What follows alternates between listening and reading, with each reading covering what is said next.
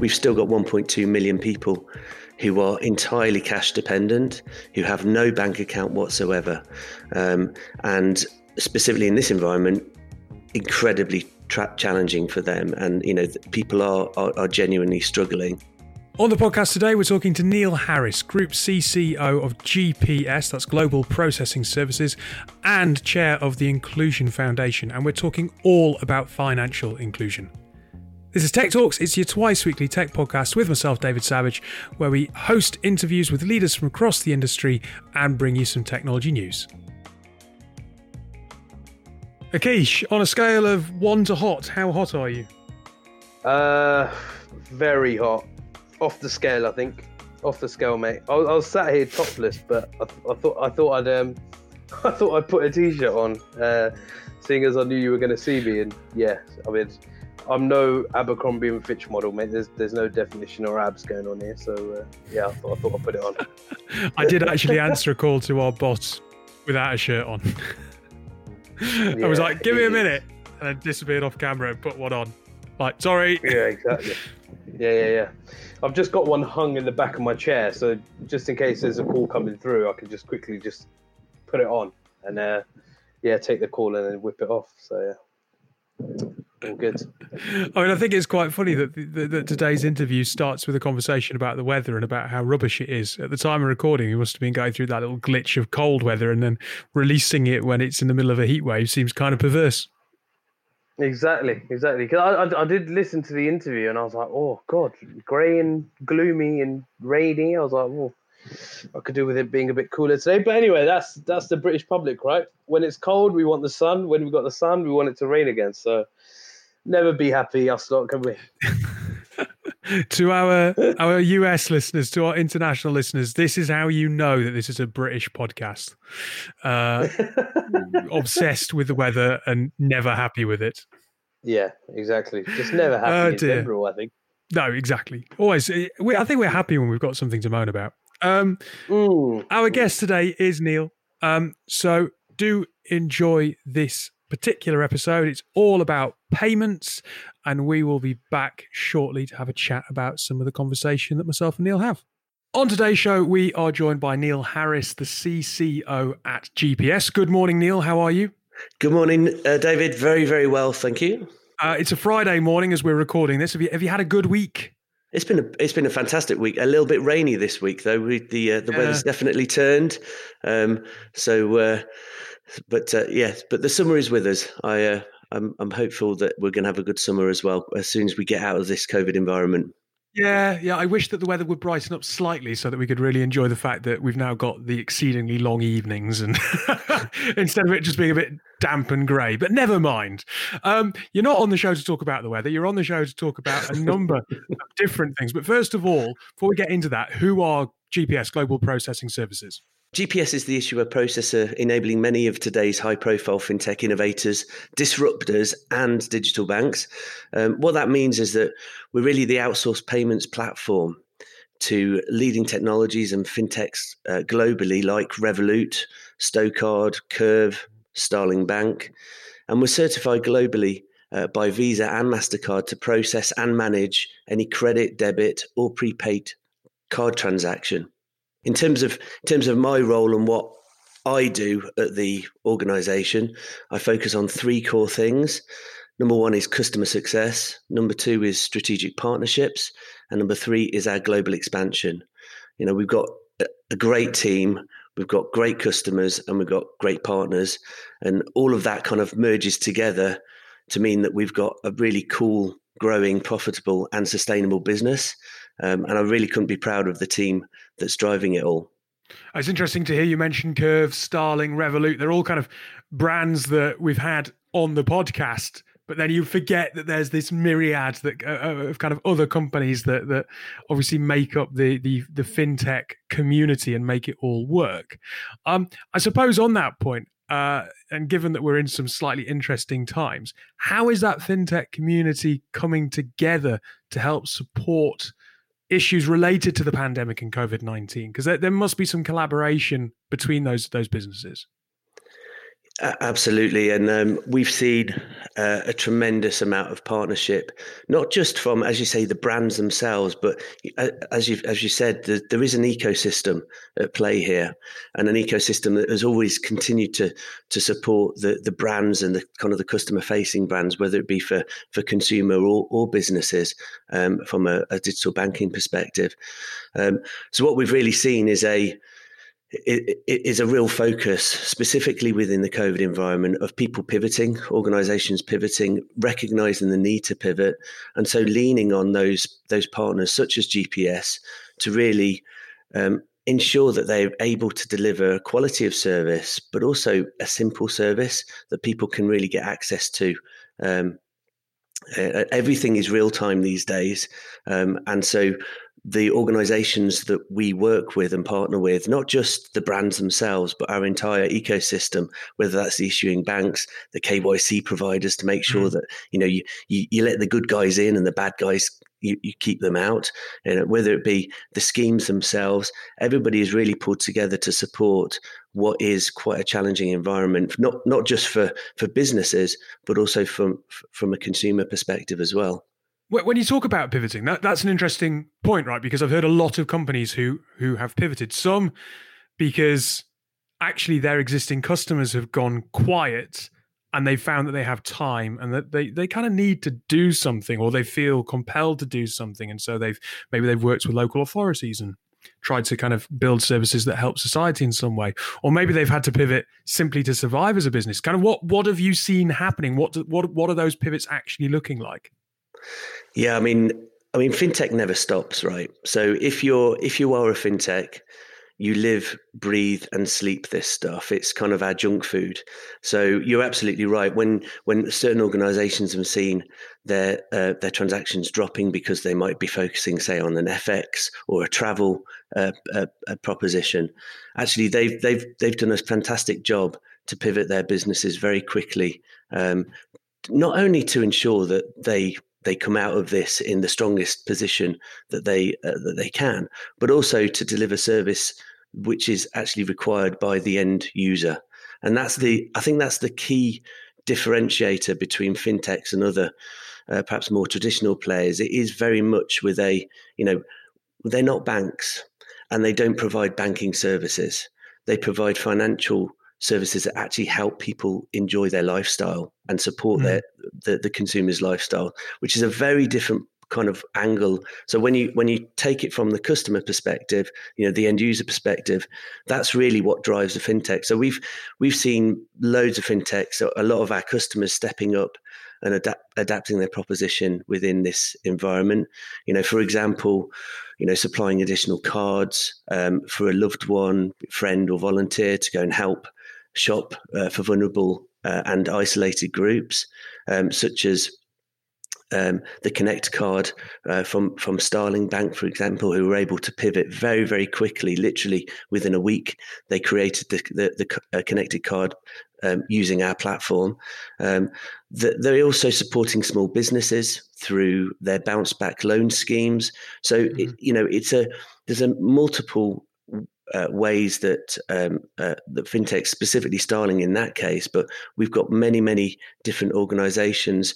Another kind of unsung hero, I think, of inclusion within our customer base is an organization called B4B Payments. They've just done an amazing job. They've issued a paper voucher replacement program for schools and for school meals. So where you literally had to, it was basically in lieu of cash, which of course has some challenges as well. But kind of paper vouchers is even less convenient. They've created specific programs for that, as well as partnering with the Salvation Army to support victims of modern slavery. So, you can imagine the conditions of those poor people in a normal environment, let alone within a lockdown COVID environment. So, really hats off to Paul Swinton, the CEO of B4B Payments, because, in my view, he deserves an MBE for what he's achieved. Just to kind of talk about, I suppose, the environment that we found ourselves in, and I'll kind of cite an example of how I use fintech. So I use a number of the fintech propositions, but I also, one of them that I use is Revolut. One of the things that I particularly like on there, and I think others do it now as well, but that you can spin up a virtual card in seconds. So I've got a number of virtual cards, and with fraud and cybercrime on the rise, as we discussed on this show with the likes of Fiserv recently, I suppose there is a need to make sure that you're protecting yourself as much as you possibly can. So the ability to use a virtual card for purchases in shops and online and protect yourself a little bit, and if you need to freeze it and kill it and not have to wait for something to come through the post, is a big bonus to me. And then I also see that maybe people aren't at their usual addresses, so getting a physical card delivered to them would be difficult. So I see that as being a really big positive. But then at the same time, I've noticed that shops have lifted the limit to £45 on contactless payments. So I suppose we're going down this route where our traditional need for a physical card and our traditional need for cash is disappearing. But at the same time, I suppose that's prevalent on you having internet and having a smartphone, right? Absolutely. And that's, digital inclusion goes absolutely hand in hand with financial inclusion. To take your point, I mean, I think the government, the UK government, have done a fantastic job. They were the drivers of that, of making sure that the amount went lifted from £30 to £45. We were actually hoping for more. We were hoping for the £50 mark, which was kind of what was being cited. We've been talking about this for some time, actually. So what all of those initiatives, the virtual card, protecting yourself online, really, really important. But there are a couple of key aspects to that. Number one, it was already there. We've had that technology as GPS and provide that capability to the likes of Revolut, and have been doing that for many years. But it's about this environment actually accelerating the adoption of it. So hand in hand with that, there's a huge access around education as well, and informing people. We're quite blessed, you and I, David. We kind of live, breathe this stuff all day long, but there are many consumers out there that it's just an absolute mystery to. And what is a virtual card, and why would I use it?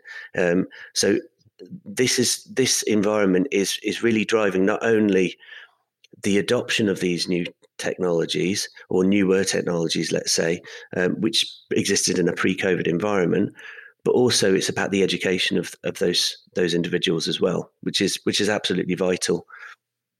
On that inclusion piece, how is that being addressed? Because as I said, I can see there being an element that if you're from a deprived area or you're living in poverty, it's all very well me kind of sitting here, and you said yourself that I'm lucky I know about these services, and I sit here and I've got Wi-Fi, and I know that I've got Wi-Fi and I can log on and I can get on apps and I can move money around and I can access these services easily. But that is not the case for a large number of people in the country.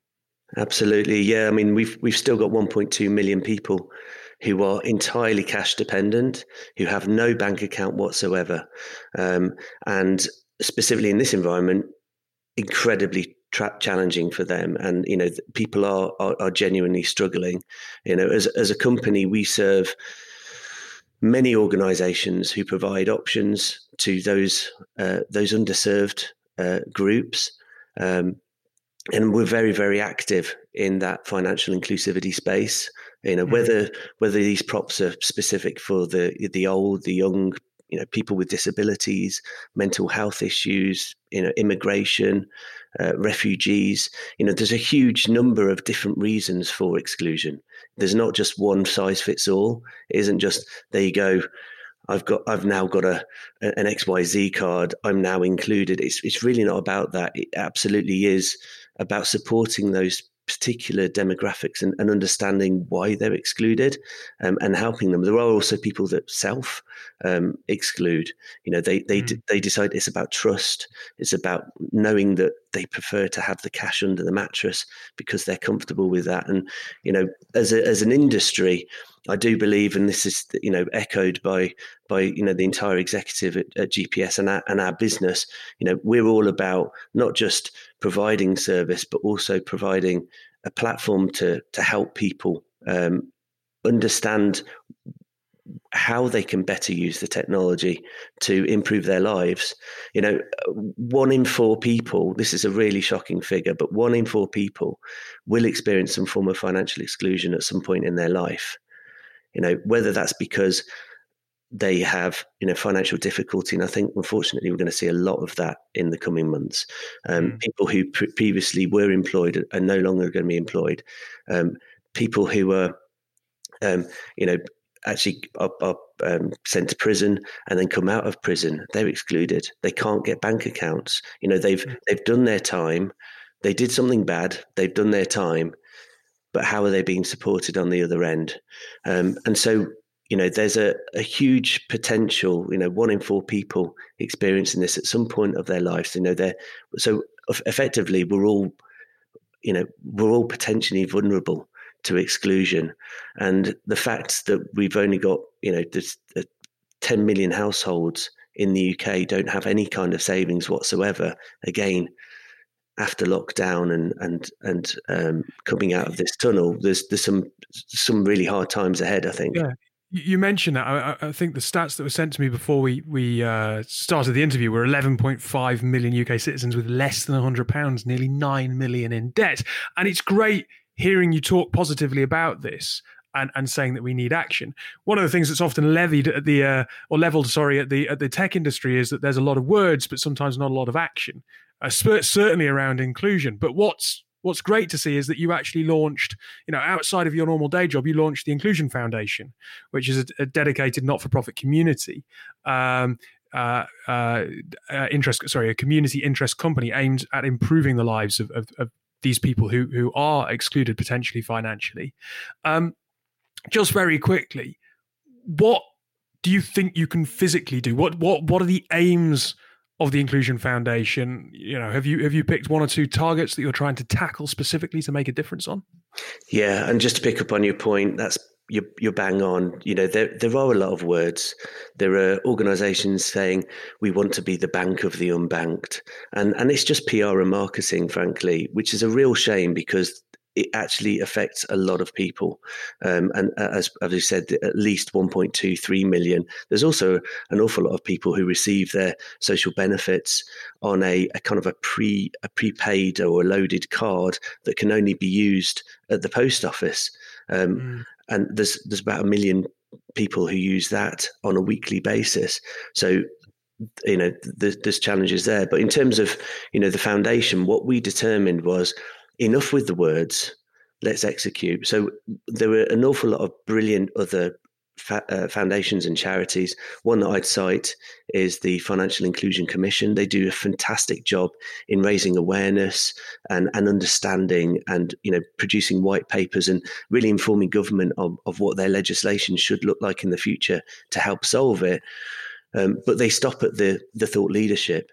What we decided to do was to extend that. So in working in partnership with the Commission, we created the Not-for-Profit Foundation that actually delivers and executes on providing customers with choice. So we've got 3 core services. One is a comparison website where consumers can find the product that's available for them to serve their needs. As I said before, there's a load of reasons why people are excluded, and so what this is all about, and it's designed to allow them to select, where they are within their own life cycle and the challenges that they face. And then what it does is it compares that against a huge database that we have of over 500 financial institutions and fintechs across the UK. And then it presents a list of these are the best options for you that we've seen that you might want to consider. We also provide an accreditation mark of quality that benchmarks those providers.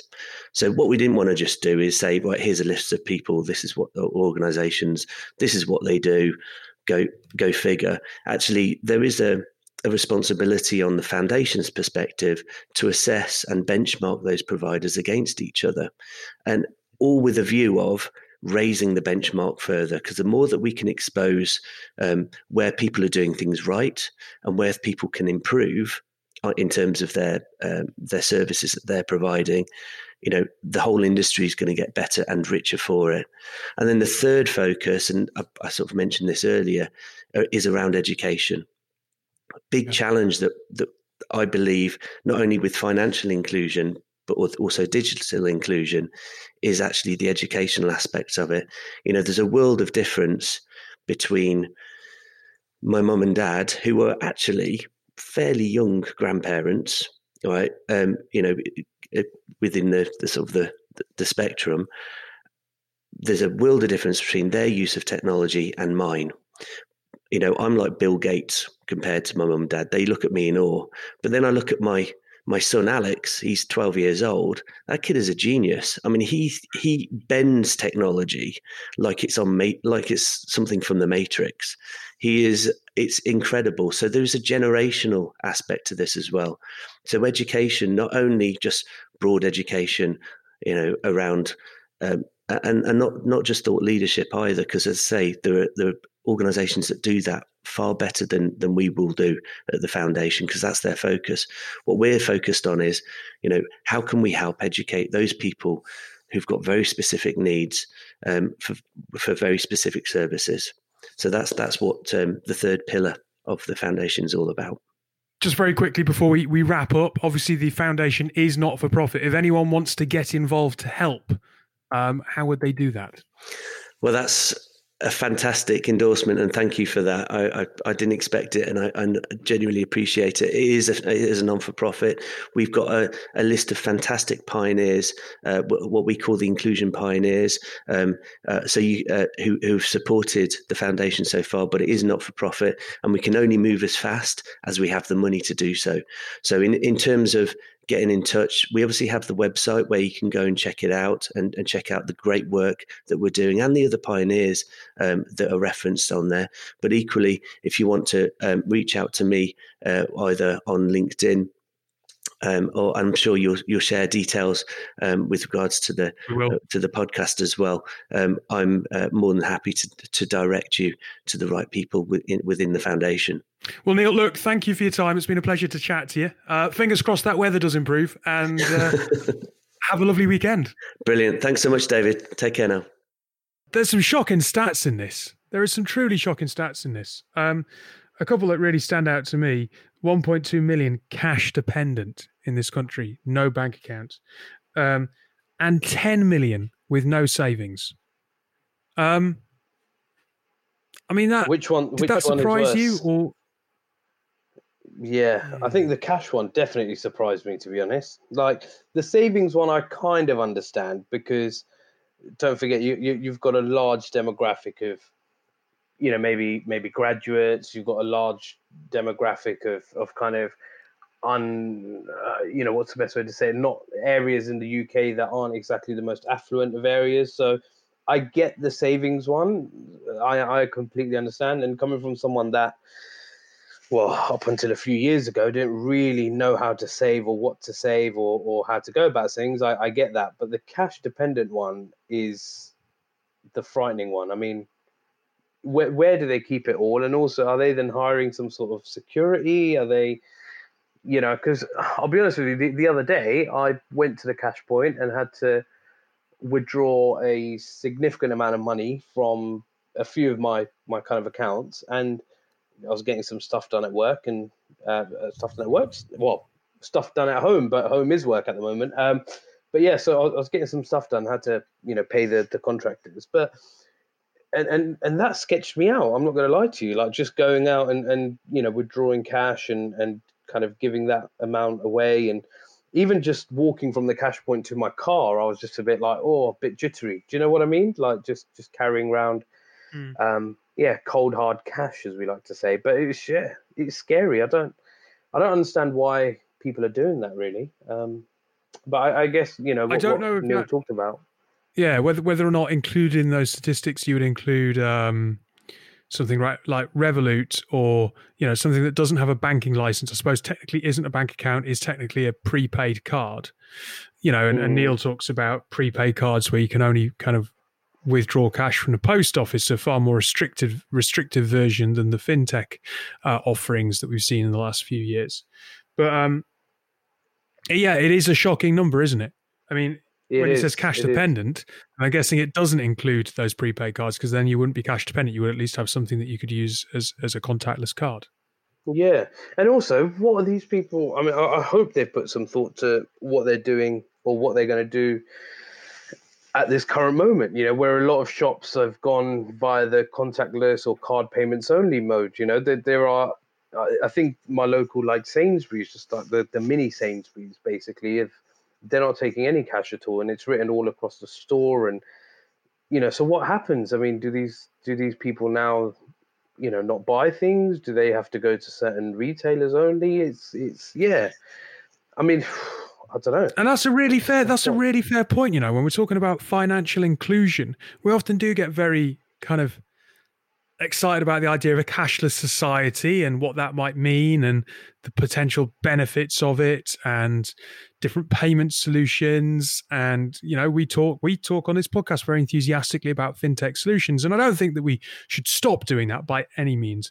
But I think there is that slant that we need to be aware that there are different demographics and, mental health, refugees, any number of different reasons might be that someone doesn't have the ability to access those same services that we take for granted.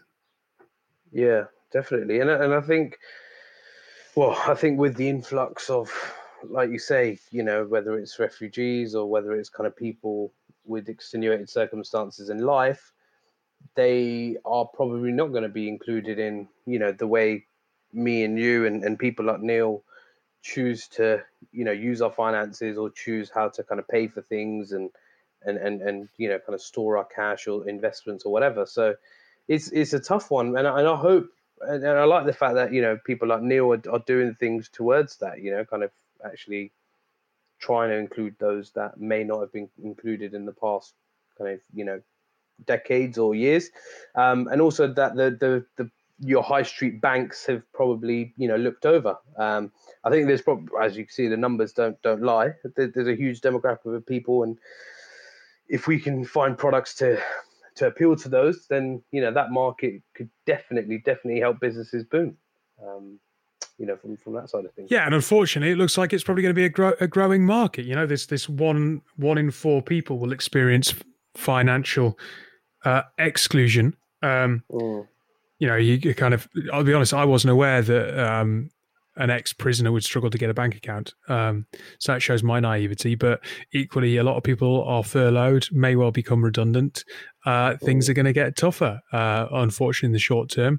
And so financial inclusion should be something that's really at the top of the agenda right now because of what's going on in society on a bigger scale. Yeah, exactly. And also I think that the prisoner thing as well, but then also people that may, there might be some people that take, some kind of loans, that take some sort of, things on credit during this time, which might affect their kind of credit history and that sort of thing. And we hear about credit files and your credit history and these sorts of things, affecting people for mortgages and, large kind of things that may buy like cars and that sort of thing. But, that can also have an effect on just setting up a bog standard current account, I guess, which is tough to hear. And I feel sorry for people actually. I like the point that he makes, that the bank of the unbanked claim that a lot of people talk about. There's a lot of words out there, but he focused in on the education piece. And there is that generational difference. He talks about his son Alex being able to bend technology like it's the Matrix, and his parents, who are fairly young grandparents, struggle a lot more. And education really is key here, especially when we've been talking on recent podcasts. When we had Fiserv on the show, when we were talking about financial crime and how that's on the up, that only seeks to reinforce the need to educate people so they're aware of the services available to them and how they can be used to help manage finances more successfully. Yeah, exactly. And we've talked about this before, right? With, I think you alluded to it in the interview as well, with fraud and that sort of thing going up, especially on the kind of online side of things or the e-commerce or cybercrime, whatever you want to call it. I think that going up and people using those, as bad as it sounds, I think, those sorts of criminals will definitely target those that don't have the education in these products or in these, I guess, applications that people like, you and I may or may not have. So as far as education goes, I mean, I've been educating my parents for the last few years on online banking and, kind of transactions, that sort of thing. In fact, I think during lockdown, my mum actually bought one of these phones where there's no fingerprint recognition anymore, so it's just a facial thing. And her actually trying to get to grips with the idea that her online banking was also now only coming on her phone because of the facial recognition piece, and kind of explaining to her that, look, this is why it's important, that's what needs to happen. Whereas my mum, from a few years ago, she was still that person who would ring the bank to make a transaction into another account. Do you get what I mean? So explaining to her, mum, this can happen in 20 seconds rather than you being on hold for 20 minutes and getting frustrated. So yeah, I think there is a generational difference, but yeah, bless her. But I think, people like us can definitely help those that are around us, friends, family, that sort of thing, to help people. Well, Neil, thanks for coming on and talking about GPS. Thanks for talking about the Inclusion Foundation as well. Obviously, we talk about that at the back end of the interview. Do check that out. We'll include links in the show notes. We'll take a quick break, and when we come back, we're going to talk about QAnon.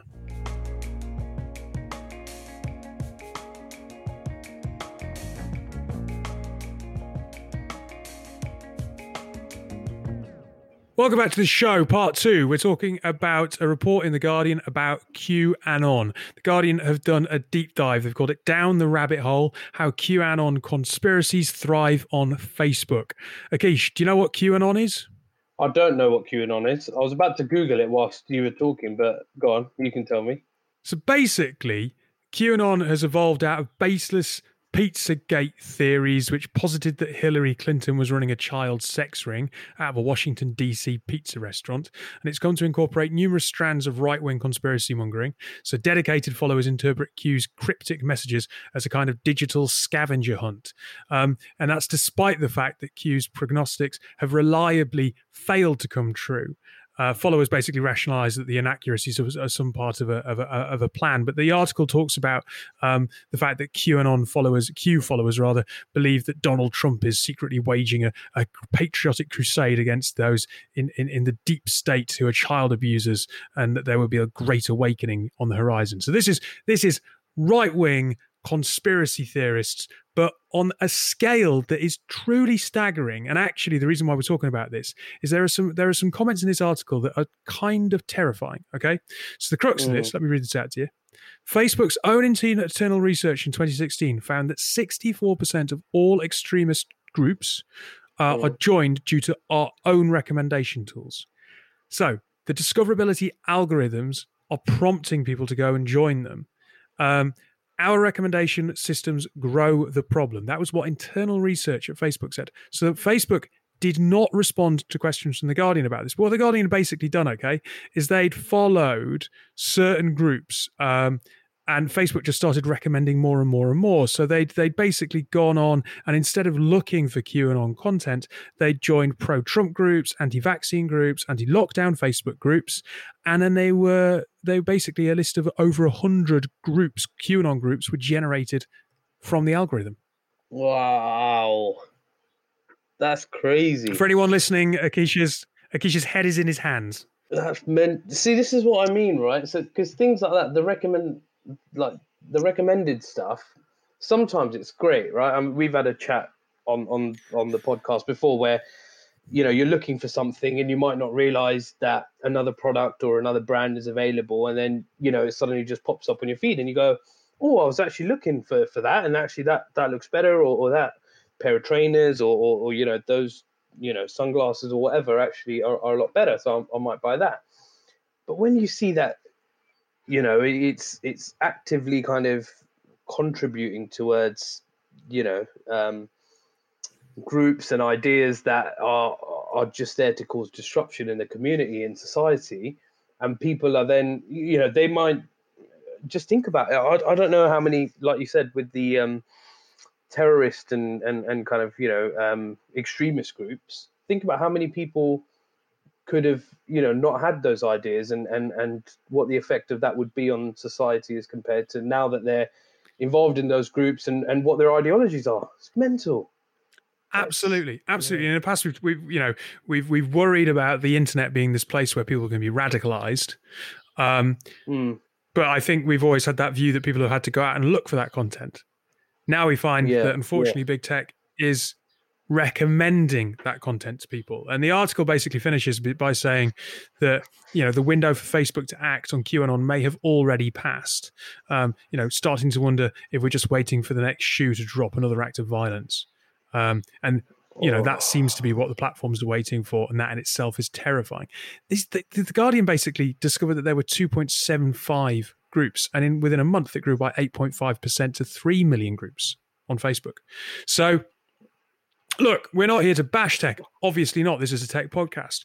But we are here to try and talk about unintended consequences. We are here to talk about responsible leadership in technology. We are here to make people kind of aware of some of the dangers of tech. And I think this article is a really important one if you're involved in the technology industry and you're not read up on it, to kind of go, okay, this is why there are some issues around big tech and why regulation needs to be thought through and right, because algorithms are radicalizing people. Yeah, it's crazy. And also we've spoken about it a million times as well, is the ethical side of technology and, the governance and controls piece needs to be strengthened. I still think whether you're talking about kind of, cybercrime, whether you're talking about online kind of hacking, whether you're talking about, recommendations and algorithms that will show you, what you should be looking at based on, you may have searched for something and suddenly it's all in your face. So yeah, it needs to do that because there are more and more young people. There's going to be more and more frustrations in society, in the world, with jobs being lost, financial, statuses, all these sorts of things. And the last thing you want to do is to be, kind of polluting people's ideas or ideologies on the infrastructure of a country or the infrastructure of a policing system or, the kind of wider community, because that is not going to be good for anyone or anything. Anyway, look, not to end the note on a downbeat note, Akish, after 3.5 months, we're seeing each other tomorrow. We are seeing each other tomorrow, socially distanced though, and in a park, socially distanced in a park, outside space. If anyone looks across, we'll do a few star jumps to make sure that we can, claim that it's outdoor activities, exercise, exactly. Group exercise. Stroke leaving do. A few drinks with some nice weather, hopefully. Absolutely. Look, everyone, thanks for listening this week. Have a lovely weekend. Try and avoid the thunderstorms today.